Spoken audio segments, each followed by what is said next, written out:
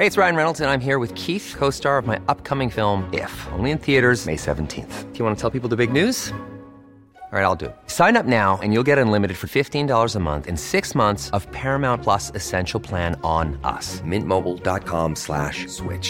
Upfront payment of $45 equivalent to $15 per month. Unlimited over 40 gigabytes per month. Face lower speeds. Videos at 480p. Active Mint customers by 531.24 get 6 months of Paramount Plus Essential Plan. Auto renews after 6 months. Offer ends May 31st, 2024. Separate Paramount Plus registration required. Terms and conditions apply if rated PG. Je suis venu vous parler d'Europe. Das ist ein guter Tag für Deutschland und es ist ein guter Tag für Europa. Brexit means Brexit. Du lytter til Parlamentet, Altingets podcast om Europa. Sponsoreret af 3F.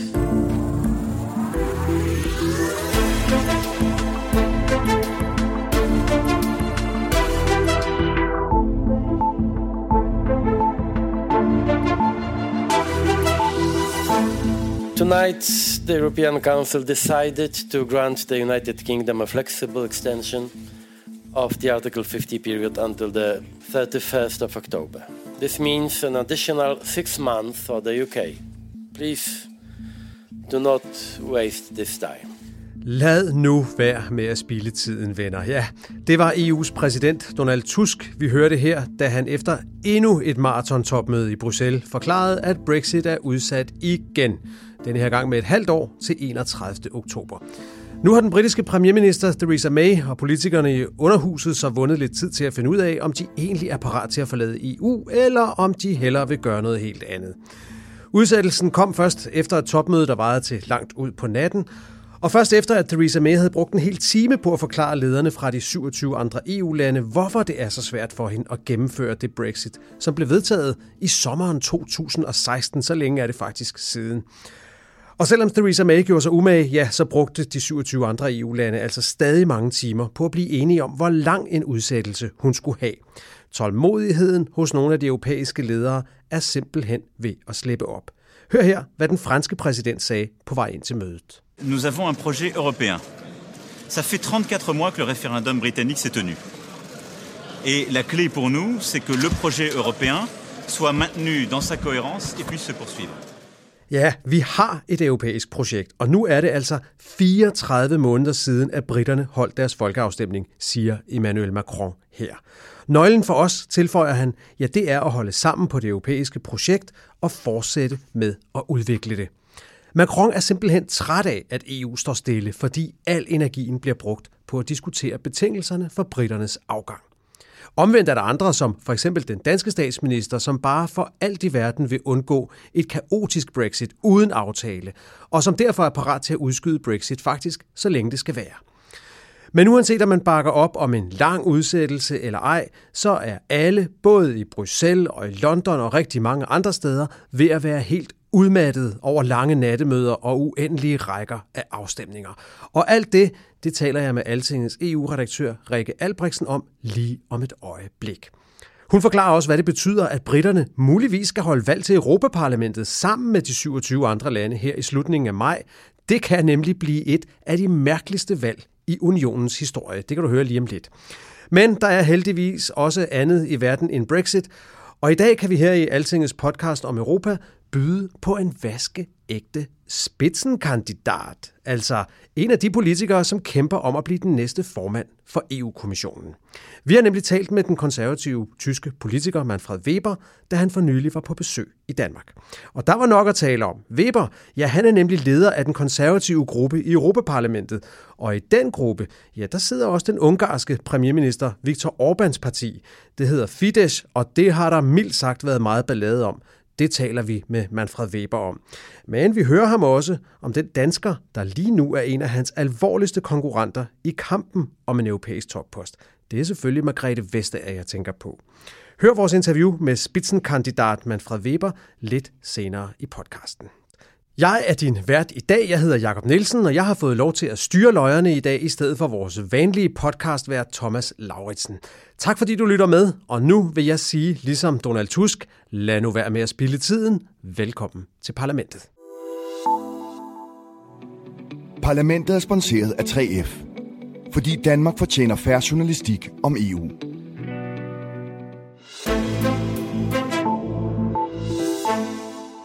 Men først har jeg forbindelse til Altingets studie i Bruxelles, og der sidder vores EU-redaktør Rikke Albrechtsen. Hej Rikke. Godmorgen. Godmorgen, ja, det kan man også sige. Der har været topmøde igen. Vi havde først en Brexit-dato, der hed 29. marts, så hed den 12. april, og nu kan jeg forstå, efter topmødet her, så hedder den så 31. oktober. Det er ligesom resultatet af endnu en søvnløs nat i Europa, eller hvordan? Ja, vi er alle sammen rimelig trætte. De blev ved til ved 2-tiden i går aftes.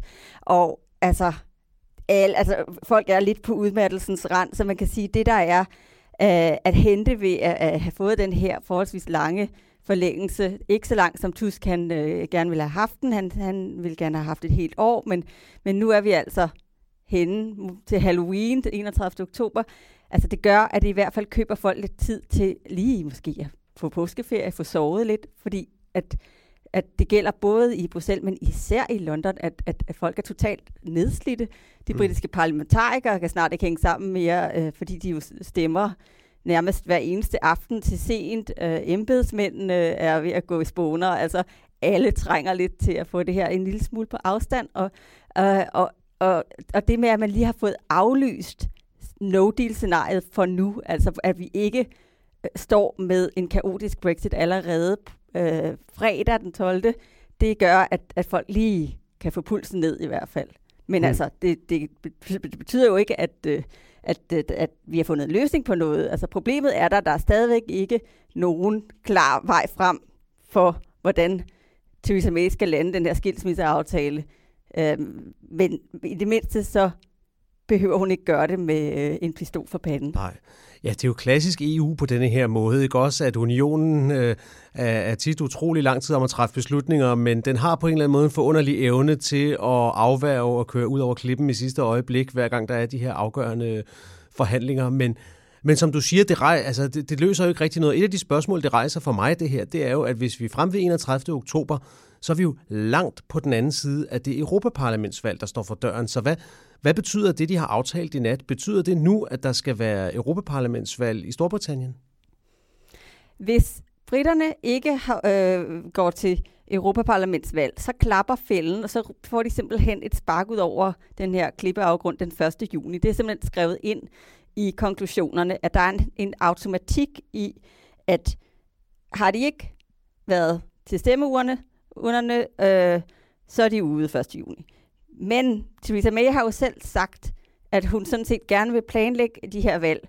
Hun har så en forhåbning om, at hun kan nå at komme i mål med skilsmisseaftalen, så hun ikke behøver at afholde dem, men hun har givet udtryk for, og hun har også sat sit embedsværk i gang med at forberede det, så hun kan få holdt valg sammen med resten af Europa der mellem den 23. og 26. maj. Så de er ligesom ved at forberede sig på, at det godt kan være, at de kommer til at stemme om at vælge medlemmer ind til Europaparlamentet, selvom de egentlig er på vej ud af butikken. Ja, og det interessante ved det er, at hun jo ligesom også har sagt, at selv hvis de gik til valg, så var hun sådan set, havde hun ikke til sinds, at de skulle være der, når parlamentet konstituerer sig den 2. juli. Altså sådan, at hendes foretrukne udsættelse var jo til den 30. juni, som betød, at de ligesom nåede ud lige inden, at parlamentarikerne samlede sig for første gang. For de indtager først deres pladser der. Er på ingen måde interesseret i det her. Ja. Men prøv at høre, det kan jo blive et af de mest bizarre valg i Europas historie. Et valg til et parlament, hvor at politikerne sandsynligvis aldrig kommer til at indtage de pladser, som de stiller op til. Det lyder helt bizart.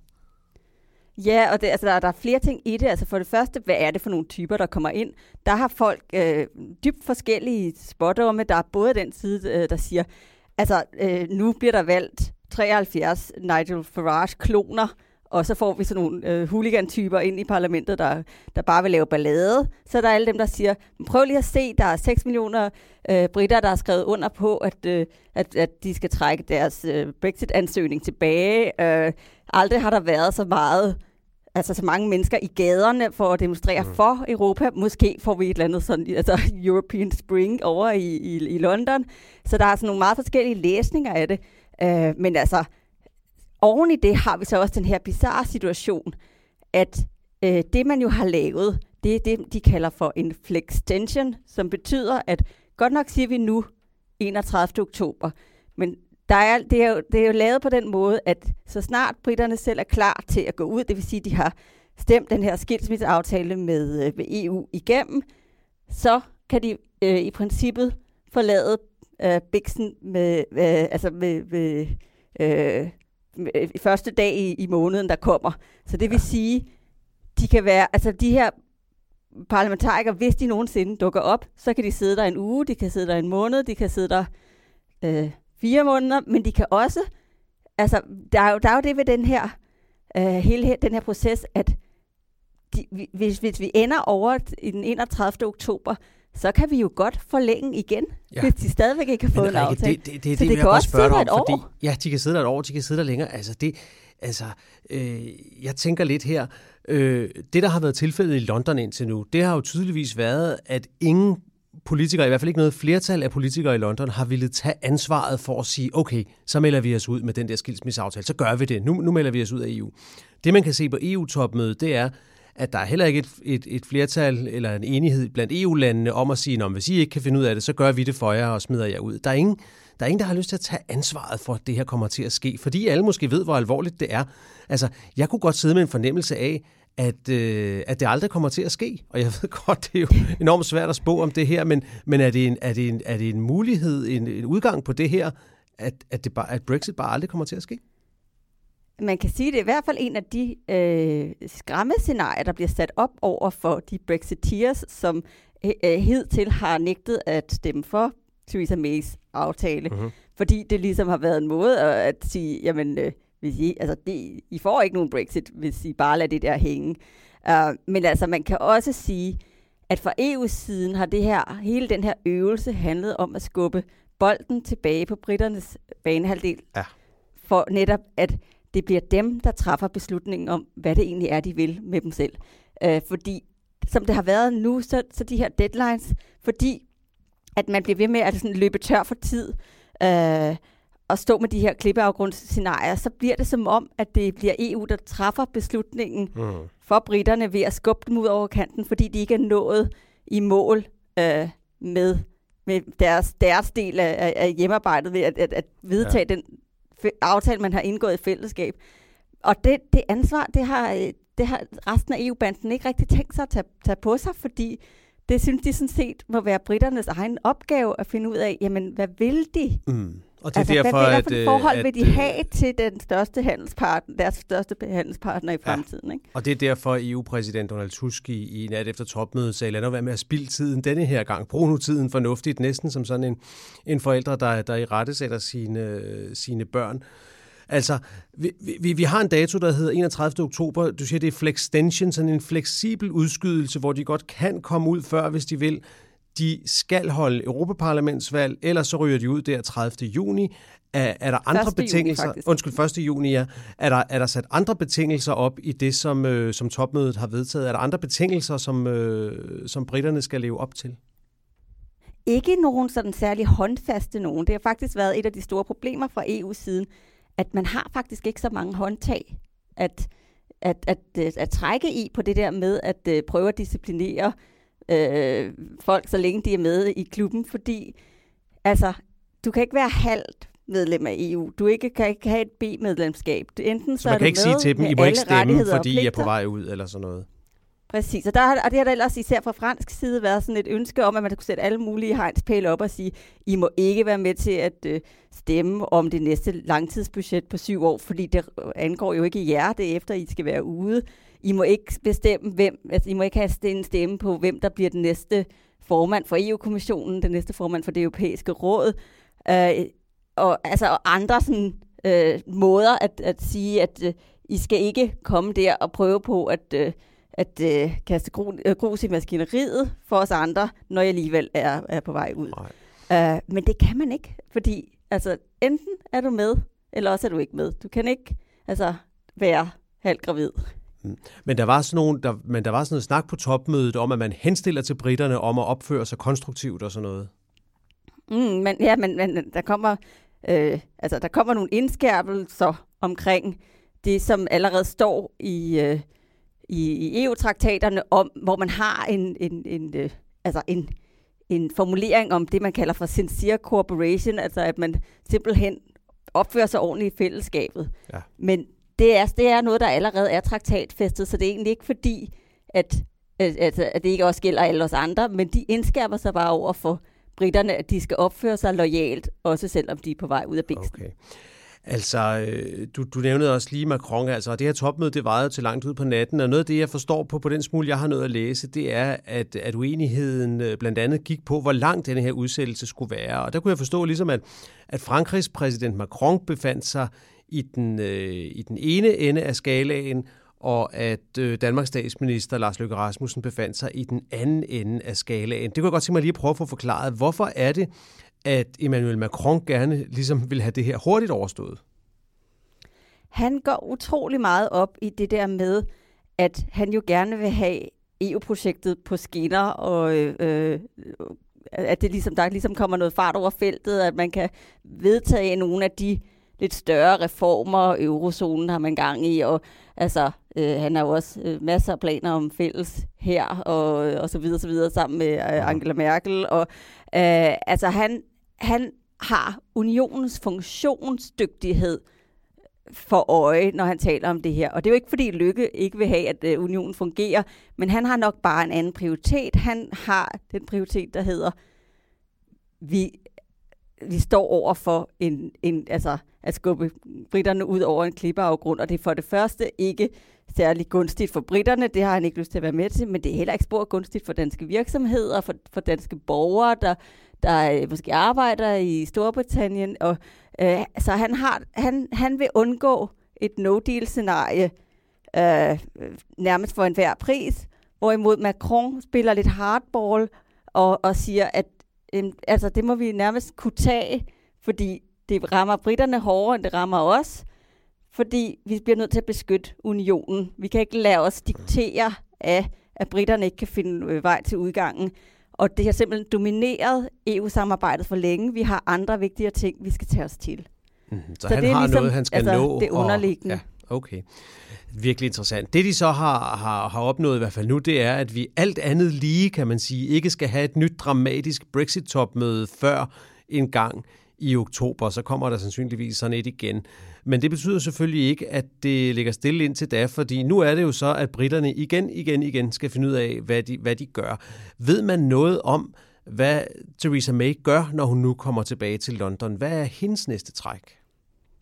Jamen, det er jo stadigvæk den her afsøgning af, om man kan finde ud af et eller andet sammen med Labour.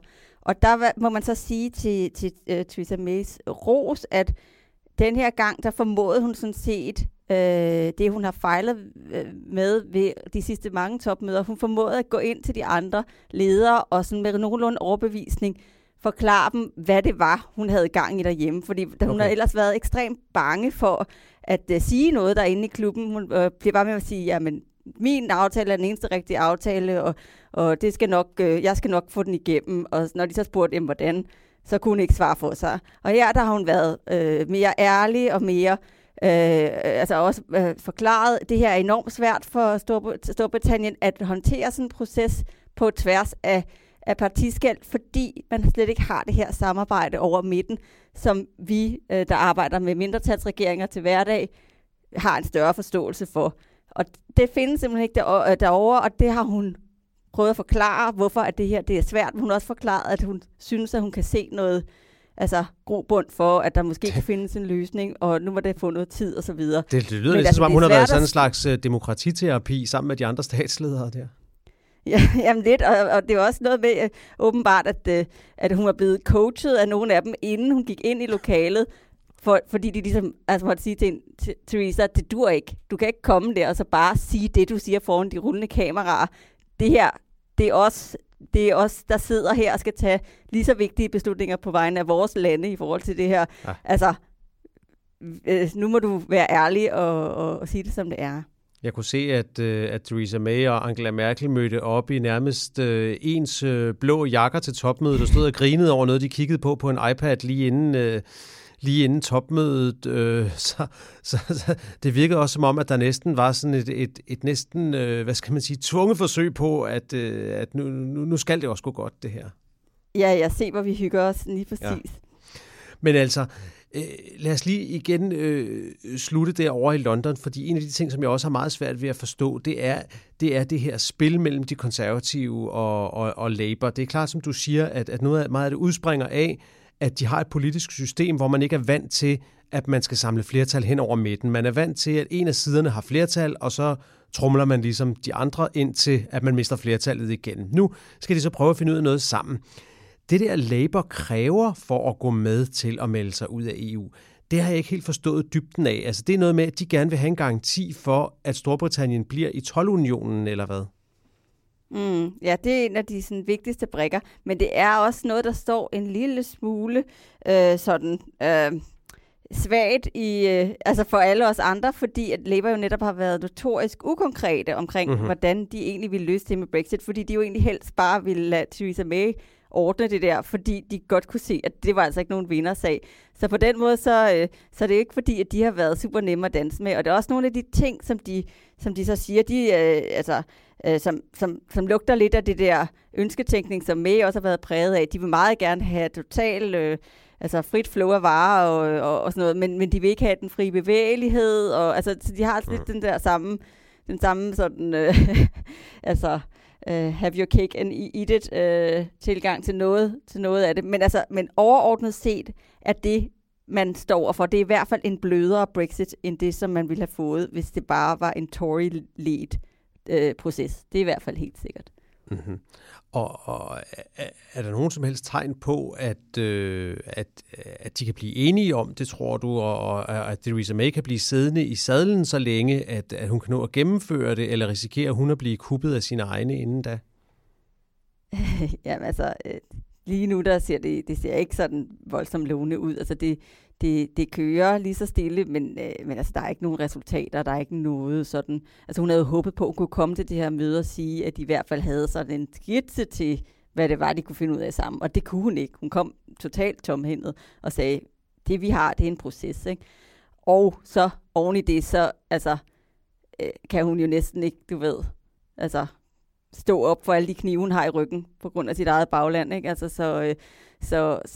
Og jo mere hun bevæger sig i Labours retning, jo mere støtte taber hun jo på sin egen bagsmæk.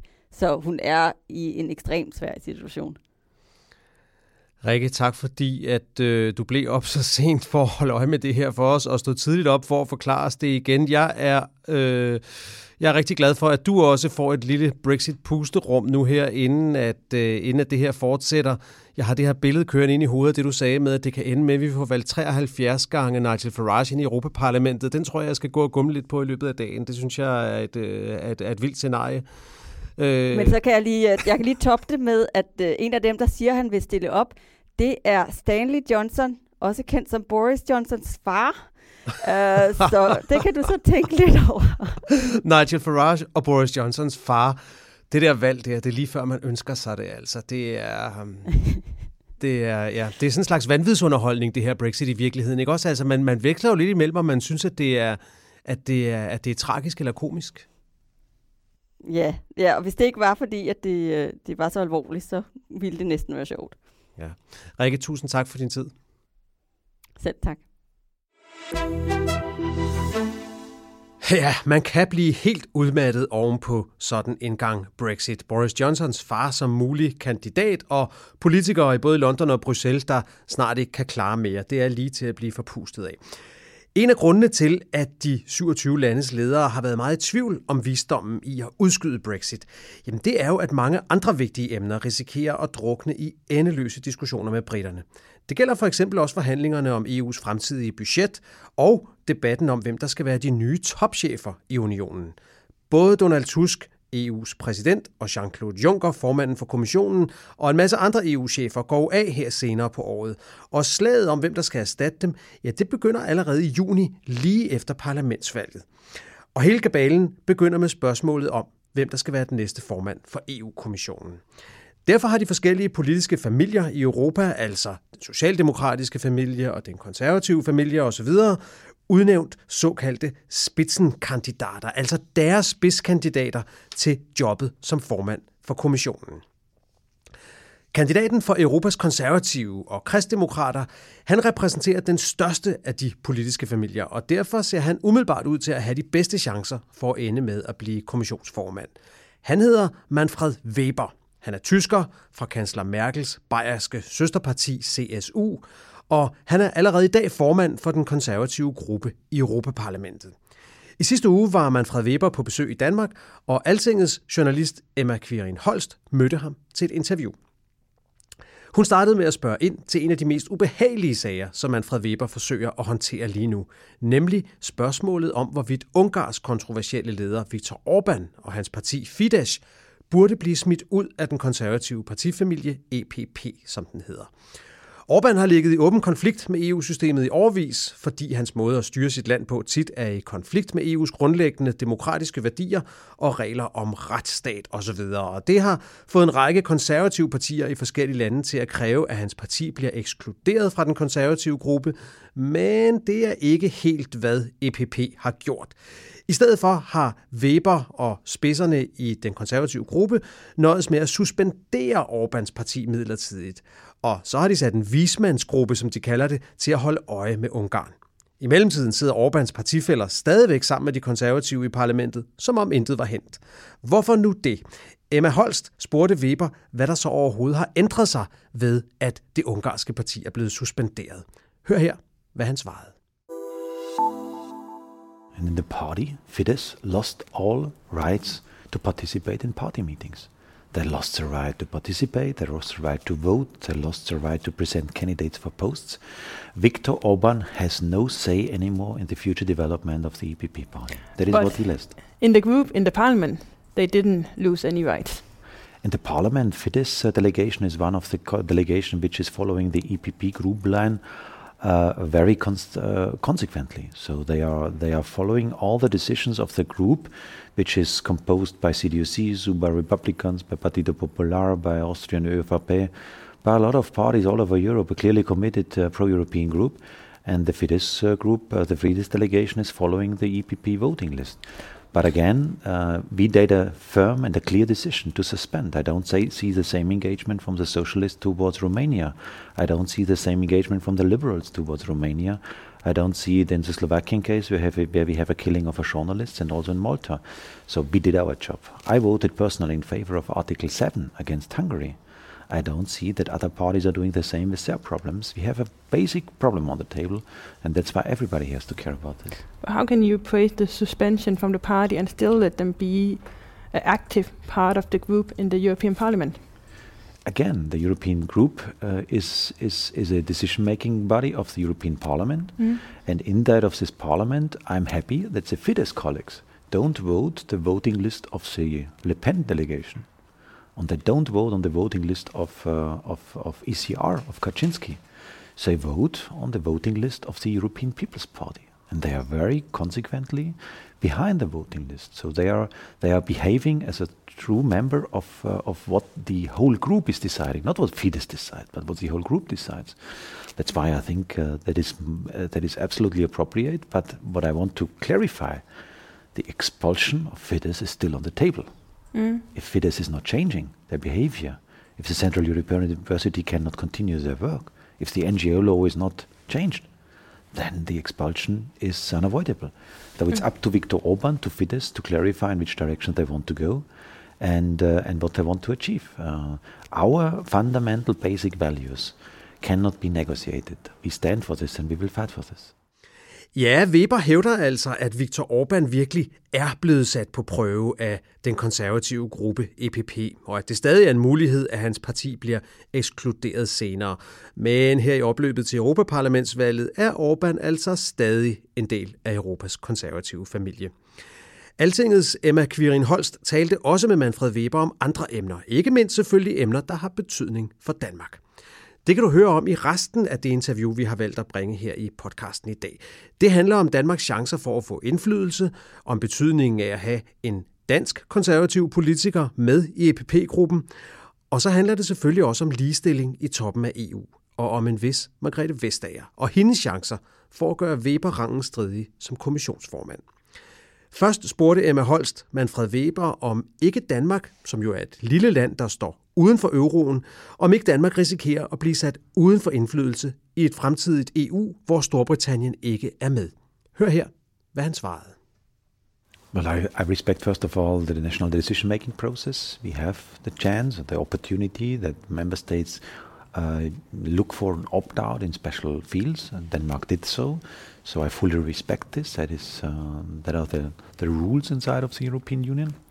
But I still will try to convince. I still will try to convince the Danish voters that, for example, a full participation in Europol makes sense. The exchange of data, the exchange of informations in fight against terror and criminals make sense. And in other fields as well. So I want to keep Europe together. I want to have a real united European Union where everybody can enjoy the same privilege and the same advantages. And that's why I will try to convince. But again, with full respect for the current situation. But if we keep our opt-outs, how will you make sure our voice is still heard in the European Union? We are a small country. It's a small Denmark voice. is a full member of the European Union. The Danish ministers, the Danish members of parliament, the Danish prime minister is sitting in the different institutions of Europe. So no doubt about this. That's why Europe is about strong and respected member states and nations. And that's why I don't see that the Danish voice is not here. I fully respect this and I want to hear this. For me as a candidate, there is no small, big, east, west, north, south, rich, poor countries. There are Europeans. I feel that a lot of Europeans have the same demands, the same fears, the same hopes for the future. When I'm here in Denmark, when I'm in Cyprus, when I'm in Portugal, when I'm in Latvia, I feel the same problems. I see the same problems. And people must feel that the European politicians take care and care about their issues. And if we do so, then we can connect with people. So you're here to visit Pernille Weiss, who is trying to get a spot in the parliament after the election. If she's not successful and Denmark lose their Danish member of the EPP group, would that be a problem? Well, first of all, Pernille Weiss is doing a great job as a campaigner with a lot of energy. I admire this very much, what she's doing and what she's fighting for. And everybody can see how big is the advantage for Denmark when you sit on the table of the big group, of the biggest group in the European Parliament. In the last years, Bent Benson did his job to put the Danish interests, when we had the leaders meeting of the national delegation leaders, to put the Danish interests on the table.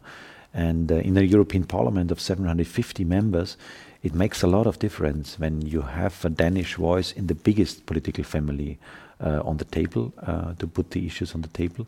And that's why I'm confident that Pernille will do it, that we get the post and we get the one mandate, that Denmark is represented in the biggest political family. But if it doesn't happen, would it be a problem? It would be a problem, absolutely. Yeah. It would be a big problem for Denmark, because Denmark, the Danish interests, in a parliament, it is like in all the other parliaments. When you're part of a small group, you have less influence. When you're part of a big group, the biggest group in Europe, the biggest political family in Europe, then you have more influence. And that's why it is simply in the interest of Denmark to look for candidates who have really a lot of influence, who are the decision makers afterwards. And that's why I hope that the Conservative Party in Denmark will get it. Yeah, would it be a problem for the EPP group to lose a Danish member? Yes, absolutely. At the moment we have in all countries members. So we are the only political group who has really in all the countries members of the European Parliament. And that is what I want to guarantee also for the future. The Danish Commissioner Margrethe Vestager has proposed that every EU member state should nominate both a male and a female candidate to the Commission. What do you think of that proposal? Interesting idea. I was already publicly underlining that I want to achieve a gender-balanced Commission for the next European mandate. That today's situation that only 25% of the commissioners are female is not acceptable anymore. We have to increase this. And that's why I would look for a commission which is gender balanced, 50-50. And that is what I will talk afterwards with the prime ministers and chancellors of Europe, because I have to present the candidates. And that's why we have to force them to come up with female candidates. How will you make sure that it happens? There the Commission President has a big power because nobody will be presented as commissioner without the consent of the Commission President.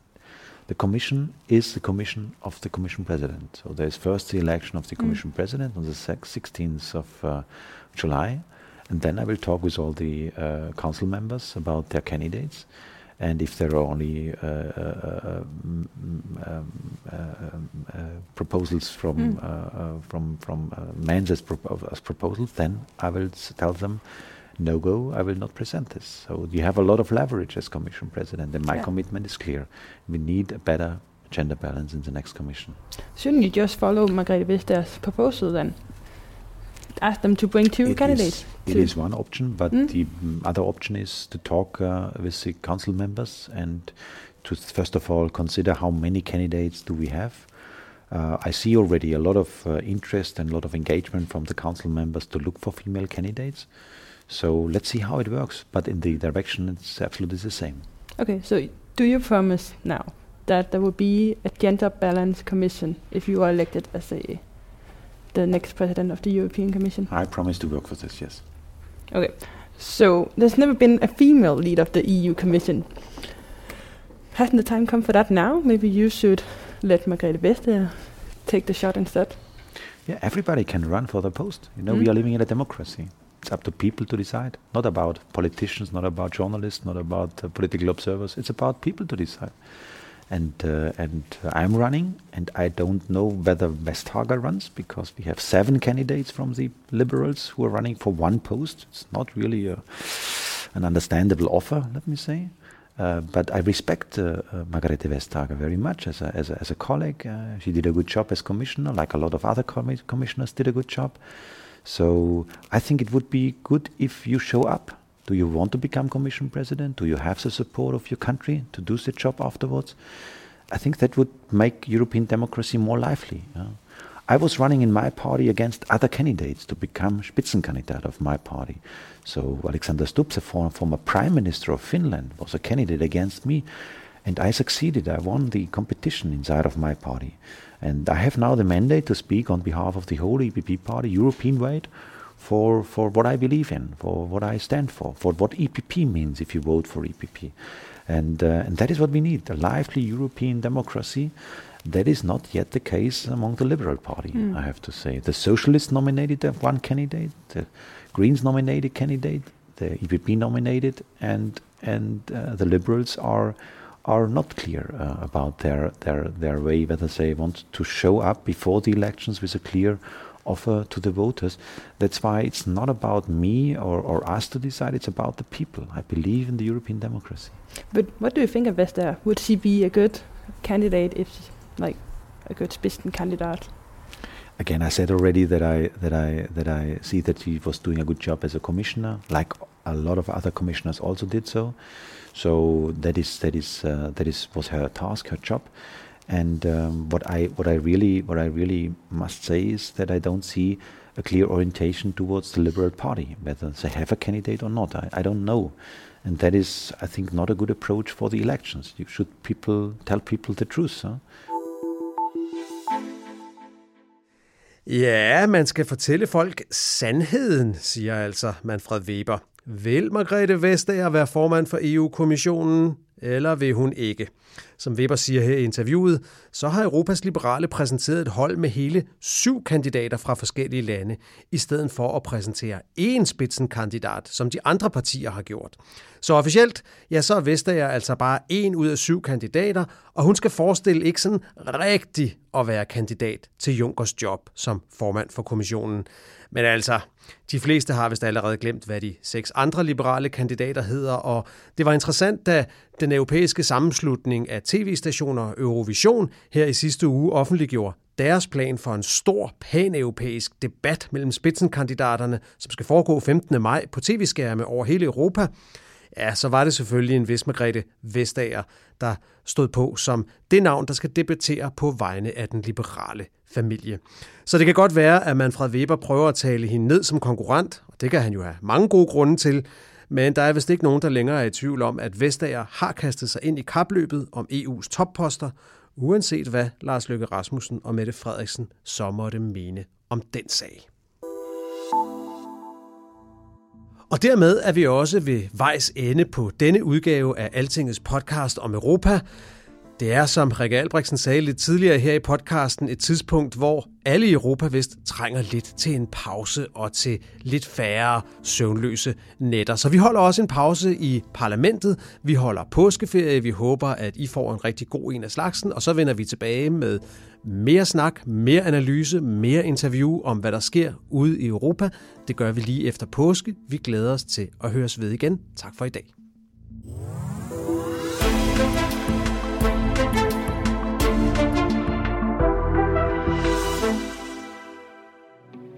Parlamentet er sponsoreret af 3F, fordi Danmark fortjener fair journalistik om EU.